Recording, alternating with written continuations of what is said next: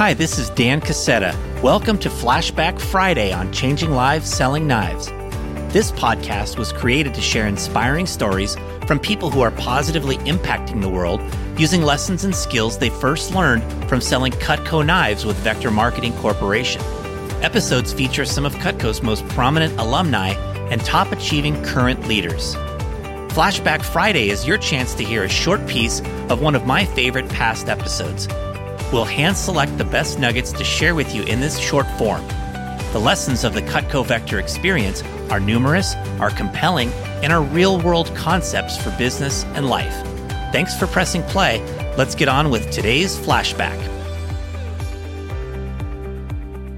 Today we are flashing back to episode number 162 with the dynamic entrepreneur Josh Goodman. It was a personal experience back in 2008 that led Josh to solve a problem in the hospitality industry with an innovative self-pour technology that allows customers to dispense their own beverages and pay by the ounce. Josh's company, originally called Pour My Beer, but now known as Pour My Bev, has installed over 10,000 self-pour taps in 440 locations throughout 23 countries. And Josh recently released a book about his life and career called Tap the Big Idea. In this short snippet, Josh gets into some of the ups and downs he has experienced on the entrepreneur roller coaster, and he provides an inside look on what it takes to build a successful business. He also speaks directly to the Cutco Vector audience about why sales is such an important superpower. This is an exciting look into what it takes to become a successful entrepreneur. To hear more about Josh's story, you can revisit our full conversation at episode number 162 or pick up a copy of Josh's new book today. Let's get right to it with Josh describing the genesis of the Pour My Beer story.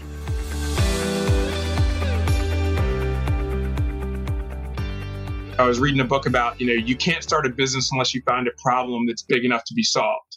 And not that I was spending a lot of time in bars, but at the time I met some friends of mine from college. I went to Shippensburg University and we met in downtown Baltimore to have some drinks, and I could not get a drink. And I was like, guys, this is terrible. We've been here for like 30 minutes. We can't get a drink. And they're like, let's just go somewhere else. I was like, no, let's hang out here for a little longer. And so we finally got a drink. And, we weren't the only ones that were unhappy. There was probably, dozens, if not 100 people there that couldn't get a drink. And then I was like, what if I made it so you could pour your own drink, kind of like pouring your own gas? Like we can pump our own gas. Why can't we pour our own beer? And so that was kind of the aha moment. I left the bar and went home and started, putting a business plan together. And that was in 2008. I love it. And I really love how your company name is Pour My Beer. I think a lot of Cutco student reps will love the name of your company. But I think that the organic development of your company, that it came from an experience you had where you saw a problem and you realized, hey, I could solve this problem for these guys. And if I can solve this problem for these guys, I can solve this problem for other places. And that there's basically an unlimited number of places you could solve this problem for. That's a cool, a cool beginnings of the company right there. I love how that developed organically. Well, it's funny because when I was with Cutco, my wife was in pharmaceuticals, so she sold drugs and I sold knives.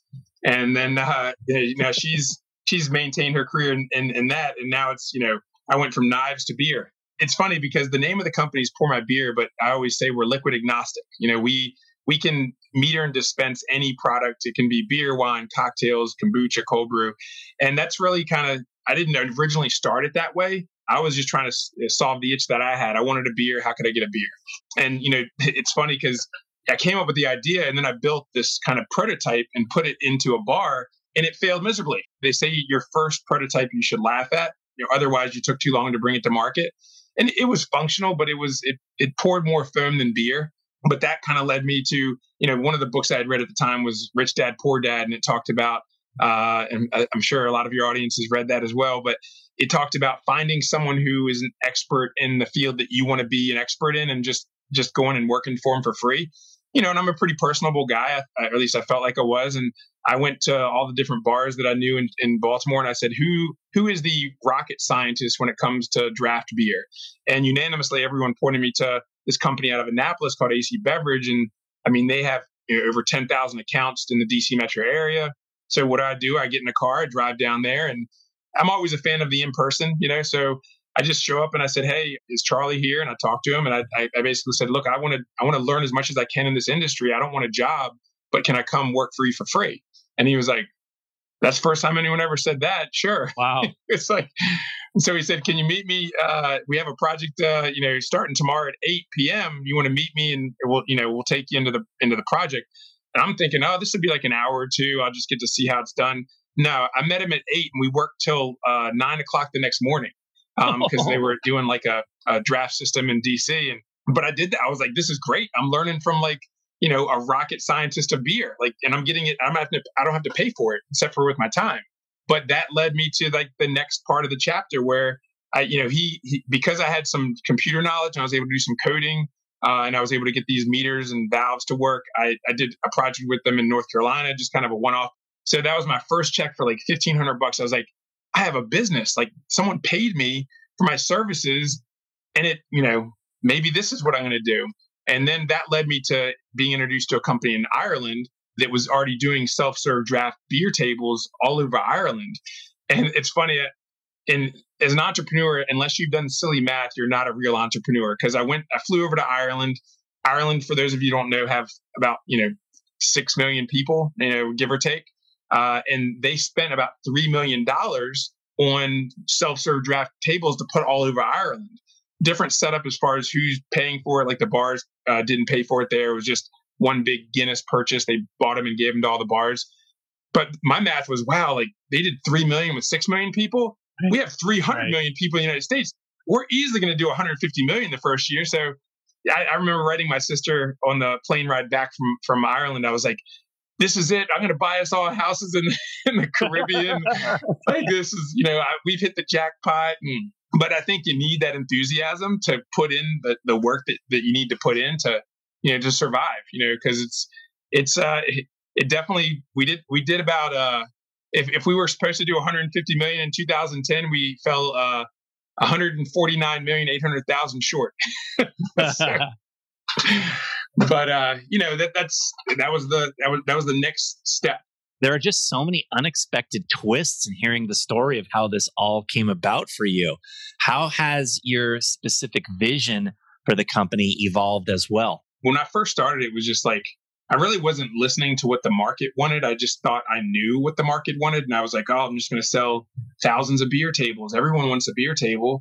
But, after going through the pain of deploying 180 of them throughout the United States, I realized that was not a very scalable business. And it really wasn't what the market wanted. The market wants choices. People want to sample. So the evolution ended up being taps on the wall. So if you go to any of our locations, you'll open a tab when you walk in, and then they give you an RFID card, and you can pick from 50 or 100 or 120 is the most we have, but 120 different taps of beer, wine, cocktails, kombucha, cold brew, and you can sample and pay by the ounce. So going back to what I was doing in 2010, I don't want to say it's night and day, but it's a far cry from what we were doing back then when it came to like we were offering 2 products at a table. That's it, and there might be 1 or 2 tables. So you figure only at most like 2 groups could utilize the self-pour technology versus now we have places in Massachusetts that are 10,000 square feet that have 5 employees. If you put that next to a cheesecake factory, they have 50 employees. So it's, just from the ability to run a business more efficiently and never have lines. And I don't think I'm the most impatient person, but, I was probably the first to get an easy pass because I hate waiting in lines. So the fact that our technology kills lines, eliminates lines, it really puts a smile on my face every time I go to a packed location with our technology, and they're able to, quickly move customers through the process. And you see people kind of communalizing and asking like, oh, did you try this one? Did you try that one?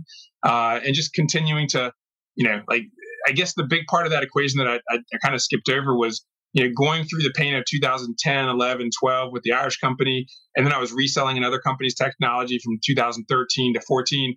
And then one of my best business relationships to date is a group out of Austria that I was doing projects with. And the guy didn't have to take a chance on me. I mean, I flew over to Austria. I was like, look, we've done about 30 projects together. I want to build my own technology. I need to own it. My 6-year-old son has to be able to install it. It's got to be very simple. And, he gave me a number. It was less than $1 million, but more than $500,000. And I said, it might as well be $10 trillion because I don't have any money left. So I said, I could give you some money and I could commit to orders and give you equity, but I can't come up with that. And he said, okay. And then that was 2015. We launched the product. I got to go over to Austria and celebrate on the Swiss Alps that we were bringing this baby to life. And then in 2000, it was like April, May of 2015, we started deploying it. Now we have 20 full-time people that are working with the company. And I think that's the coolest thing about owning a company is you get to build this team. You get to hand pick. Is this person someone I want to work with and someone that I feel like I can help grow as a person professionally and big into, self-improvement? You just get to surround yourself with really great people. And I think, unfortunately, a lot of companies, sometimes you don't have that freedom. You're stuck working with that person that you kind of wish you didn't have to work with. But this is when you're building it on your own, you get to build that dream team. Yeah, that's awesome. So cool to hear. What do you feel like young entrepreneurs who are starting their own business, what are some of the pitfalls they can watch out for that you learned about as you were going through this process of growing your company? So one of the superpowers anyone that works for Cutco has is they can sell. Whether, you're learning the psychology of selling, and, I don't want to say sales solves all problems, but it definitely helps. And I could always go back to my core, whenever things were tough. I remember at one point I was $100,000 in debt with my vendors. My business partner had just had to take another position with another company, and I couldn't afford to pay our staff. And I was like, I just felt terrible. And I was like, I got to sell. I was like, I don't know how to do accounting that great. I don't know how to do, website stuff that great, but I can sell. And I was able to, go back to my roots and just, really, think creatively. Who could I get in front of? Who's a qualified customer? Who might know a qualified customer? It's just that process your brain goes through when you're, trying to set up appointments. And it's very similar to other businesses. I'm really enjoying just hearing the highs and lows of your entrepreneurial journey because it's such a great story. And there's a lot of lows. You've been sharing a lot of tough times along the path. And the good news is it's become a great success. You're trying to start a business, you're trying to get off your feet, and then this, you have a negative situation pop up. But we worked through it, and it's like, I think at some point you're so determined and you're so callous that it doesn't hurt as much, similar to hearing a negative, I remember I used to when in the sales trainings that we'd get, they'd say, a no is just one step closer to a yes. So it's like, you're fighting through this pain, but that eventually the pain's going to go away. You're going to have built the skills that you need to get to that next level. And it's going to make that next level feel that much better. Thanks for listening. If you enjoyed today's flashback episode of Changing Lives Selling Knives, you can find the full episode and show notes at changinglivespodcast.com. You can also sign up there to receive free resources from me and some of our amazing guests. If you click on the deals link on our podcast page, you'll see some tremendous offers from our podcast sponsors. Please consider rating or reviewing us on your podcast player and hit the subscribe button so future episodes are automatically downloaded directly to your device. This is Dan Cassetta signing off. We'll be back in a few days for our next story about changing lives.